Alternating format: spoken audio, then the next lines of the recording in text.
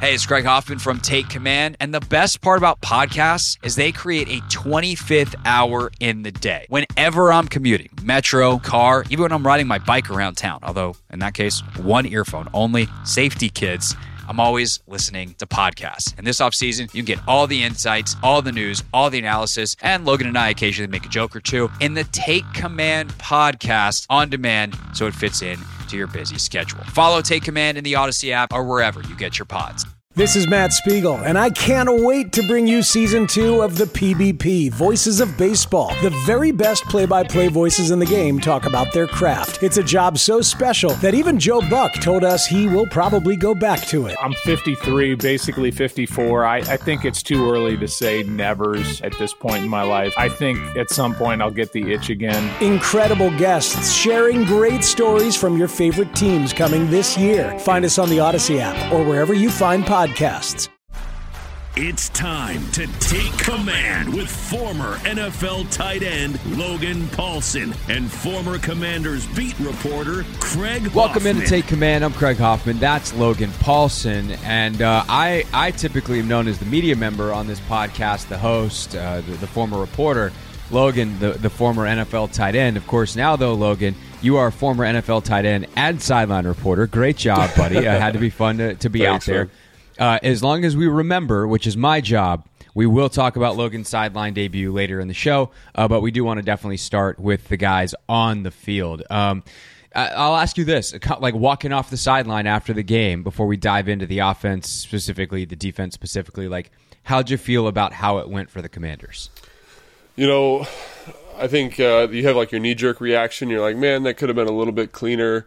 But, I think the real evaluation comes when you watch the tape, and you kind of sit down and you start grinding it and look at everybody individually and say, oh, this is why this happened or this is why he did this. And I think that's always more beneficial, kind of fleshes out your perspective a little bit. I'm sure for you, too. Like you just said, you were rewatching the game and like you see things the more you watch it. When you're on the sideline, it's kind of like your immediate reaction. You're like, oh, why is that guy in that spot? Why is this motion here? And you don't really get a concrete answer until you go back and get to watch it a couple times. So I think that's, like whatever my reaction was coming off the field, it's pointless because it doesn't mean anything until I get back and watch some more film. Yeah, I had a couple, I guess, initial reactions. Of course, it's always like, what do I want to like really focus on film? And unfortunately for me, during the preseason, like film is a relative term because the All 22 for NFL Game Pass doesn't go live until the regular season, as far as I know. So I haven't been able to watch any. Yeah, it sucks, but it is what it is. So I haven't had a chance to watch any All 22 except for the replays that you guys showed on the broadcast, which were often narrated by you. So I guess I think whatever you told me to watch, because I'm not in control of those replays. But at the end of the day, like I think there were kind of two prevailing thoughts I had. One was like, that was all right. Nothing great, nothing bad, but also, unfortunately, every time like same was on same, the Panthers won the matchup. Like when the Panthers ones were out there, they were better than the Washington ones. And those first two drives that Washington had offensively were against Carolina's ones, and then they put together a really nice scoring drive with Wentz and company, but it's against Carolina's twos. Now, it's also worth mentioning that kind of thing happens in football all the time, where the first two drives are kind of a feeling out process, and the third drive is where you might break through. Like that's the nature of the game, but then all of a sudden Carolina's twos come in, Washington twos come in, Carolina's got the upper hand. So it was like every time it was same on same, it's up. But I also don't want to read too much into that because we're talking about very small sample sizes within games, which really leads me to like the takeaway from that is simply that I'm very excited for next week to see more of the ones and more of the twos, not making any kind of declarative statement of the Washington Commanders versus the Carolina Panthers and what we think of each team in like some larger context. I'm just like, I saw enough that I'm intrigued for next week, but you would have liked to see more success of, the Washington ones on the Carolina ones, the Washington twos on the Carolina twos, as opposed to kind of pulling ahead and even being dominant at times when you had simply your better players on the field. Yeah, it's interesting because I think like with that second drive specifically, I felt like there was kind of there was something developing. There was some kind of momentum. They got a conversion. And, even the first drive, like I think a lot of people are like, oh, look at the first drive, wasn't that good? But I liked the process there. I like that you're taking a shot to Armani Rogers there on, 3rd and 5, 3rd and 4, whatever it was. And I like that you felt comfortable enough to do that, like the athletic matchup. I mean, he was matched up against a corner. And so I think that speaks to how the staff is starting to feel about him. But then the next drive, they kind of a couple dink and dunks, completion here, completion there, and the ball, it was kind of moving in the fumble, right? And I think that was coming off the field. That was the biggest takeaway I think for me was like just how disappointing that was for Antonio Gibson. I'm a big fan of his. I like the way he works, and my conversations with him seems like a very nice guy. But he's not going to play if he continues to do that. And then especially when Robinson comes in, and it's like, oh wait, that's the other option. Yeah, he was awesome. And I think, and we can talk about Robinson. We'll talk about Robinson right now. Like, I think Robinson did some really nice things, and like you see somehow, like on his first like good run, I think it was like 8 yards, 9 yards. You see how he's setting up blocks and kind of drawing linebackers to double teams. It's not like he played a perfect game. He missed some cuts later in the game. I think two runs that I would say he probably missed up some cuts. So I think you see the potential there of having someone, and why that kind of nebulous term of vision is so important for running backs, right? Because it's not like he's crushing people as a runner. It's like his vision is very good. His feel, he sets up stuff very nicely. And so I think that just elevates the O-line. And I had conversations with the O-line throughout the week at various guys, and they were like, man, like it's so fun to block for him, and he's going to be special. And that group understands like how important those angles are for them. And so, I agree. I think if Gibson continues to struggle, like Robinson will get, like we've talked about, I think he's going to get a lot of touches this year regardless, but I think that number could shift pretty drastically if AG struggles. And now this is one game. It's one game, it's one carry, so that's important to keep in mind also. Right. But at the same time, it is kind of the similar conversation we've been having with Wentz, which is like, if he's doing something poorly that is new to us as Washington people, but is similar to what he's done in the past, is it really new? And so for some of the footwork stuff and whatever with Wentz, it's like, oh no, this is a continuation. And for Gibson, obviously, it's in the same uniform. I guess different uniforms, but you for the same organization. By the way, the uniforms, getting to see them for real for the first time, those things are sick. Good job. Yeah, I thought they were pretty good too. Good job. Like the ombre on the number. Good stuff. Anyway, the point is that Gibson has had fumble issues. He's got to be able to hold on to the ball. And if not, then they're not going to use him because you can't. Like, trust is the most important thing. As far as the vision stuff with Robinson, I think the easiest way for like the average fan watching to understand vision is how easy does it look to get 4 yards. When it's just like all of a sudden it seems like you just get, he got 4 yards. It's 2nd and 6. And it looked really easy. It's because the back set up the blocks really, really well. And like most plays are designed to get 4, then you make someone miss, and that's how you get a big one because you can't block everybody based off numbers, but you can easily get up to the second level. And so that's the kind of thing that, I think just time after time after time, it just seems like the line is 4 yards down the field, that there's a crease for him to get up in. And even if he doesn't pop out the other side, like you're moving the ball forward in the chunks that you need to. And Robinson has that really, really easily, really, really well. And I think you saw it. And it's funny too, because I feel like he was presented as like this big, giant, bowling ball kind of back. Like he's big, but he's tall and he's I don't want to say lean, but like he's a different body type than I think some people described him as coming out of college, like this, just bowl you over power back. Like he's got some shiftiness to him. He's got some quickness to him. Like he's a really, feed, really good back. Yeah. Yeah, he's excellent back, and he had a nice catch on the screen. I think you kind of saw like what we've seen throughout training camp is you've seen excellent vision, you've seen great contact balance. On the days where they are or where they're going thud, you see great contact balance that was on display. And like I said, he missed 2 cuts. I thought I was like, like where he put himself in a bad position and missed it. But I'd say on the whole, like he gets a very, maybe B plus kind of grade from me. And I think he's one of the highlights coming out, right? I got to interview Ron going into the locker room at halftime, and he was just like, first thing he said to me is like turnovers. We got to be better with the turnovers. And like, that's obviously very pressing on his mind, but he's like, I really like the the young back, and I really like the young tight ends. They all did an excellent job. So I think both those, Brian obviously I think impressed even in the coach's mind, and some of that stuff is hard for coaches to kind of understand on the sideline because they don't see the miscut, they don't see the whatever. Right. But I think on the whole, at best you feel they can pretty look good at the about pictures, but that's all they got. It's still shots, Right. even on the iPads. At least I think it's still. I think they might be changing that soon, but I think it's still just. I think it's still just still shots that they're allowed to draw and on the Surface tablets. Sorry, Microsoft, Correct, you pay a lot of money for me to call it an iPad. Absolutely. So yeah, I think that's good. And like back to the offense as a whole, like that. Then you come out, and I think it's the first down, third down, whatever it was, the completion to Terry McLaurin, I think shows it was a drive start on that third drive. Yeah, left hash.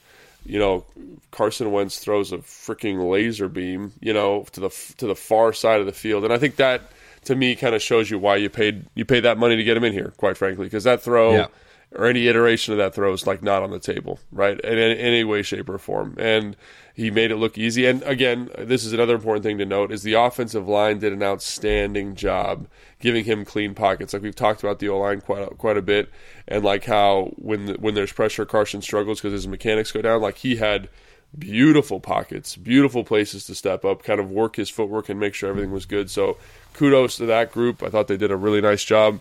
Norwell did a nice job in the run game, and in pass. Everyone did a really nice job with that first group. And so I think that's important to note, like that, just the ability for him to push the ball like that was great to see, and like I think it speaks to kind of where this offense could be going. I also thought Scott Turner did some nice stuff, had some nice wrinkles in to kind of put guys in a good spot, just from like a motion pre-snap alignment standpoint, which is great to see that they're kind of thinking about the game that way and they're putting themselves in good situations. Yeah, definitely. I liked the game overall from Turner, from what I could tell. I will here were my notes on Wentz. I thought he was really solid. I thought the way he moved in the pocket was excellent. Like he manipulated the pocket a couple of times to buy himself time to move around the rush, get just enough, but he kept his base. It wasn't like, because I think sometimes that's the frustration with Carson is he is so talented from a true arm strength standpoint that he can flick a ball and can get it there. Sometimes that he gets, I don't want to say it's lazy because that implies like there's a lack of care, but he gets off with his attempts to throw off platform or whatever. Sure. And instead, he just kept his base, moved around in the pocket, manipulated the space that was available, and then was able to deliver ball after ball. The two deep balls, I think, are like he gave his guys chances. They need to be farther outside the way I saw them. And one to Terry. It was one to Terry, and then the one to Terry, and then the one to Rodgers on the first third down. Like there's space to the sideline. And if he throws that high and away to the sideline, maybe Rodgers comes down with it and the defender's not even in the equation. But he gave his guy a chance. Yeah. Like it's the kind of throw that, one, it's a really hard throw, so you're never going to kill a guy for that doesn't like put a perfect ball on a really hard throw. But if you're gonna take notes on it, like you like that ball a little higher and outside. Same thing with Terry. Terry did a really good job of kind of holding the space, and there's plenty of room to the sideline. You'd like to see him throw that ball where the defender can't get over and be involved, and it's kind of Terry or nobody type of territory. But like again, he gave Terry a chance. I think the chance he gave Rodgers is a much better chance than the chance he gave Terry. But like, it's not a bad ball. It's not horrendous. And by the way, more importantly, like I think you've said a couple of times, like I like the process. I like the decision. And you take those shots and you live with the result. And that's the kind of thing we've been talking about with Wentz compared to someone like Heineke last year. Like Heineke doesn't give you that shot. Not at least to the percentage that Wentz does. And so the ability to really threaten downfield and be like, hey, if your defender's not there, like we got easy buckets.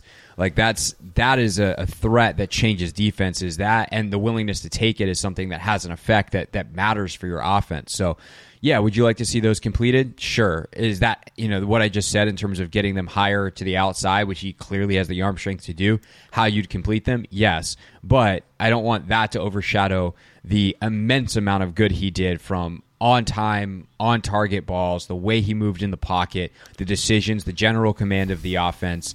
and including, by the way, handling some pressure at times when the offensive line didn't hold up in specific instances, and then making throws around that. And that gets back to that pocket manipulation that he had, which included some patience at times. Like the first third down conversion they had, Rodgers fell down.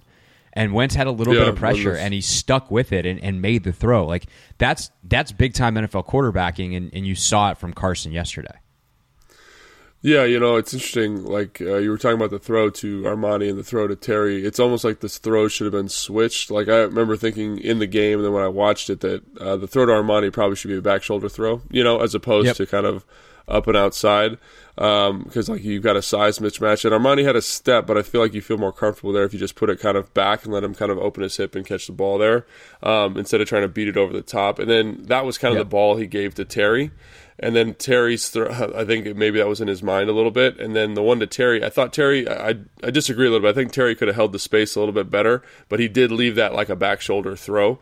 And I think like that's one that's got to be maybe a little bit more over the top. The safety was coming or whatever, but again, I agree with your analysis generally that like they both need to be closer to the sideline. And I think it's easier to see, by the way, on tape than the TV copy sometimes. So I will defer to your judgment there because you have a better angle of it, but. They need to be close to the sideline, but again, the process was good. Yeah, I think so too. And I think the one throw that kind of like irritated me was the throw to Curtis Hodges, and not because he got Curtis Hodges like smoked, was because like that concept, you got like a shallow cross or a drag route or whatever you want to call it, coming across at 5 yards, which is the tight end, and you've got like a what I call like an over. Like coming in behind it, like a climb route or like a deep cross in Kyle's offense. Yeah, basically you start as an outside receiver, slot receiver, and you kind of gradually climb vertically as you go across the field. So it's, correct. I think I've heard it called a sail route before too, like over route. I've heard different things. Yeah, but you're kind of making a big arc as you go across the field. Right, and it kind of, and so you're coming across the field, and the idea is you're high-lowing that, in this case, like the will linebacker, and so you want the will to either drop underneath the high cross or come down and attack the drag, and the linebacker was attacking the drag, and so the throw for the high cross, which I think was Terry, was beautiful. It was like right there, and the thing about that concept, which is really nice, is it's right in the quarterback's vision, so I can see the cross to the linebacker, to the high cross, you know what I'm saying? And then I can just make the throw just by adjusting my how I'm driving off my front foot. And he threw it to the tight end got smoked, but there was a huge void there. So I think that's something that, again, like in a game where he played pretty well, it's hard to find things to kind of be critical of, and that's one thing that I would say, I'm sure he would like to have that one back. Yeah, and that's the thing about watching tape, and this is where I can't give analysis and you can, based purely on the access to the tape that we have at this point of the season. But like, there were games I used to watch Kirk and be like, that was a pretty good game from Kirk. And you go back and you're like, Jesus Christ, man, you left 200 yards on the field. You left 3 touchdowns on the field. Like easy stuff that your read should have taken you here. And the more you do it, the more you realize that's kind of every game. Very rarely does a quarterback collect everything that's out there. Sure. But that was something I wanted to ask you, was like, having had the chance to watch it back, like how was Carson's decision making? Because just because you have go 10 of 13 and 2 of your incompletions are good decisions, etc., doesn't mean that you made the right decisions. It seems like, though, based off everything you've said, that you're pretty happy overall with how he processed the offense. Yeah, I think so. I think, there was a couple of those where I felt like he was getting a little check down happy in the beginning of the game, like talking about reactions coming off the sideline, like a little check down happy. Then you watch, you're like, I kind of see what's going on here. And sometimes I think like those concepts where you're trying to take shots could be engineered a little bit better to kind of encourage the shot, encourage what you're trying to get out of it. Maybe you run a crosser to kind of pull this linebacker out of this window or whatever. But I thought for the most part he did a good job. And then the throw to McKissick, like those are easy reads, those are easy throws. The throw to Curtis Samuel's an easy read. Like it's kind of like yes or no, and it's yes, and so you make that throw. So those aren't. I think those were kind of there's not a lot of reading going on with those, for example. And the rest of his throws were pretty much checkdowns, if I remember correctly. So it wasn't like a super challenging outing, but I think that's okay. Like, I'm okay with that. I'm okay with Scott Turner finding ways to get the ball out of his hand quickly and effectively to good playmakers, and with well-designed offensive structure. And then I'm glad that he's checking the ball down because it keeps you on schedule, right? And I'm also glad that Scott Turner was calling pass plays on first down. Like, the first play of the game was a run. And then after that, there was some pass plays involved, which I like. It's kind of like, let him find his rhythm and let's do it on first down. And so I think that was good. I think just generally, minus the turnovers for the offense, I think you feel pretty solid. I was very impressed with the offensive line. Thought the receivers were a touch quiet, but like that happens in preseason sometimes. And I think it was a good first step, and I think it shows a nice progression from where they were 3 weeks ago in training camp, where they were having trouble completing a ball. So it's all good things, and hopefully what you want to see is growth and progression with this group of playmakers. So. Yeah. All right, let's get to some of the rest of the offense. And really, what I mean by that is like the second, third team guys. The interception from Taylor, I don't really put that on him because I think he got hit. I liked, he's taking a chance there. Not taking a chance. Like he's trying to get a first down on a 3rd and long, and it sucks because you're in field goal range, and that's the kind of situational turnover that's real bad. And I'm sure Ron was irked. Yeah. But at the end of the day, like, what's he supposed to do? He got hit. The ball sails on him because he got hit. But overall, I think Taylor was like Taylor, and he reminded you why you're happy to have him as a backup and why you're happy he's not your starter. He throws the one hospital ball over the middle to Diami. That's not ideal. Has a bunch of other like good plays, just solid quarterbacking, some solid runs. To me, Taylor was Taylor. I don't know how much there is really to talk about with him, other than like he was what he always is. Yeah, I felt like he looked kind of like, again, he looked like himself. He looked a little unsettled. Like, I think the thing that's really frustrating about his outing is that miss to Dax on the sideline off the keeper. You know what I mean? The keeper, the naked action. Like, that was a bad miss, and that's a big play. And that's, again, like kind of who he is, like he made some stuff with his legs, which is great. The pass to Diami, I think I like that he's taken that shot. I think that's more on the guy who's running the clear route, and I don't know how they're coaching that, so I can't comment exactly, but I'd like the guy, Cam Sims in this case, to run right through the post safety as opposed to like running across the field, because the second you run across the field, you let that post safety pass it off, and you can attack that downhill pretty aggressively. So, but I like that he's taking the shot with that, but I think the Dax Milne miss was rough, and he had a couple of those, just kind of like, again, like he was who he was, he is who we thought he was, kind of thing, and again, like he's a guy that I like a lot, so I want to see him make more plays, and when you have a layup like that throw to Dax on the sideline, like let's make those layups, let's make those completions, and but yeah, again, early in the preseason for him, didn't get a lot of opportunity, and I think he's very well established as the 2. I don't think there's any talk about Sam Howell taking over that spot at all. Like he's going to be the 2 at the end of the season. And well, I mean, there should, like what I'm saying is there should be. But let's talk about how, because this is probably the part of the podcast it's everyone's going to be searching through. Like I should put a note in the episode description. We'll talk about how at the 22-minute mark you can fast forward there to the part that you all want to hear. Because he's a rookie. We know how this goes. I expect fully on my radio show later today to have lots of Sam Howell talk, lots of Sam Howell calls. I thought he looked really good. Like I thought he looked like, again, you're playing against threes and fours. You're playing with threes and fours. But he looked composed. He looked like it didn't look too big for him. The arm strength pops on television, like in a way that I didn't even notice it in practice. Like it's almost because I'm used to watching games on TV at this point after a couple years of pandemic football. Like it's the same comparison, speed wise, especially coming right after Heineke's out there, and like that ball, he can really drive it. And I thought his decision making was pretty good. Obviously, shows you a little bit with the legs, the touchdown. Like I thought Hal had a really good day, and it's the kind of thing where I come out of it not going like, oh my God, why isn't he competing for Heineke's job? Nevertheless, Wentz's. Like if you're doing that, you're way out over your skis. But it is the kind of thing where I'm like, maybe this 5th round pick has something to him, and like maybe he's a future starter.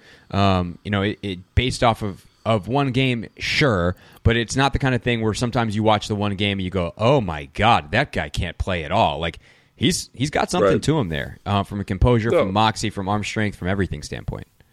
Yeah, no, I agree. I think he deserves, all of his flowers today, 2 days after the game. But I do think it's important for fans to understand, like, if you look at the way he was operating in, like, the deep third of the field to the right side, he threw probably, I want to say 4, maybe 5 balls to that side that probably should have been picked off. Like, he left 2 deep throws, like, inside that against good corners get picked off, right? It was kind of, those are like college throws, you know what I mean, that weren't quite there.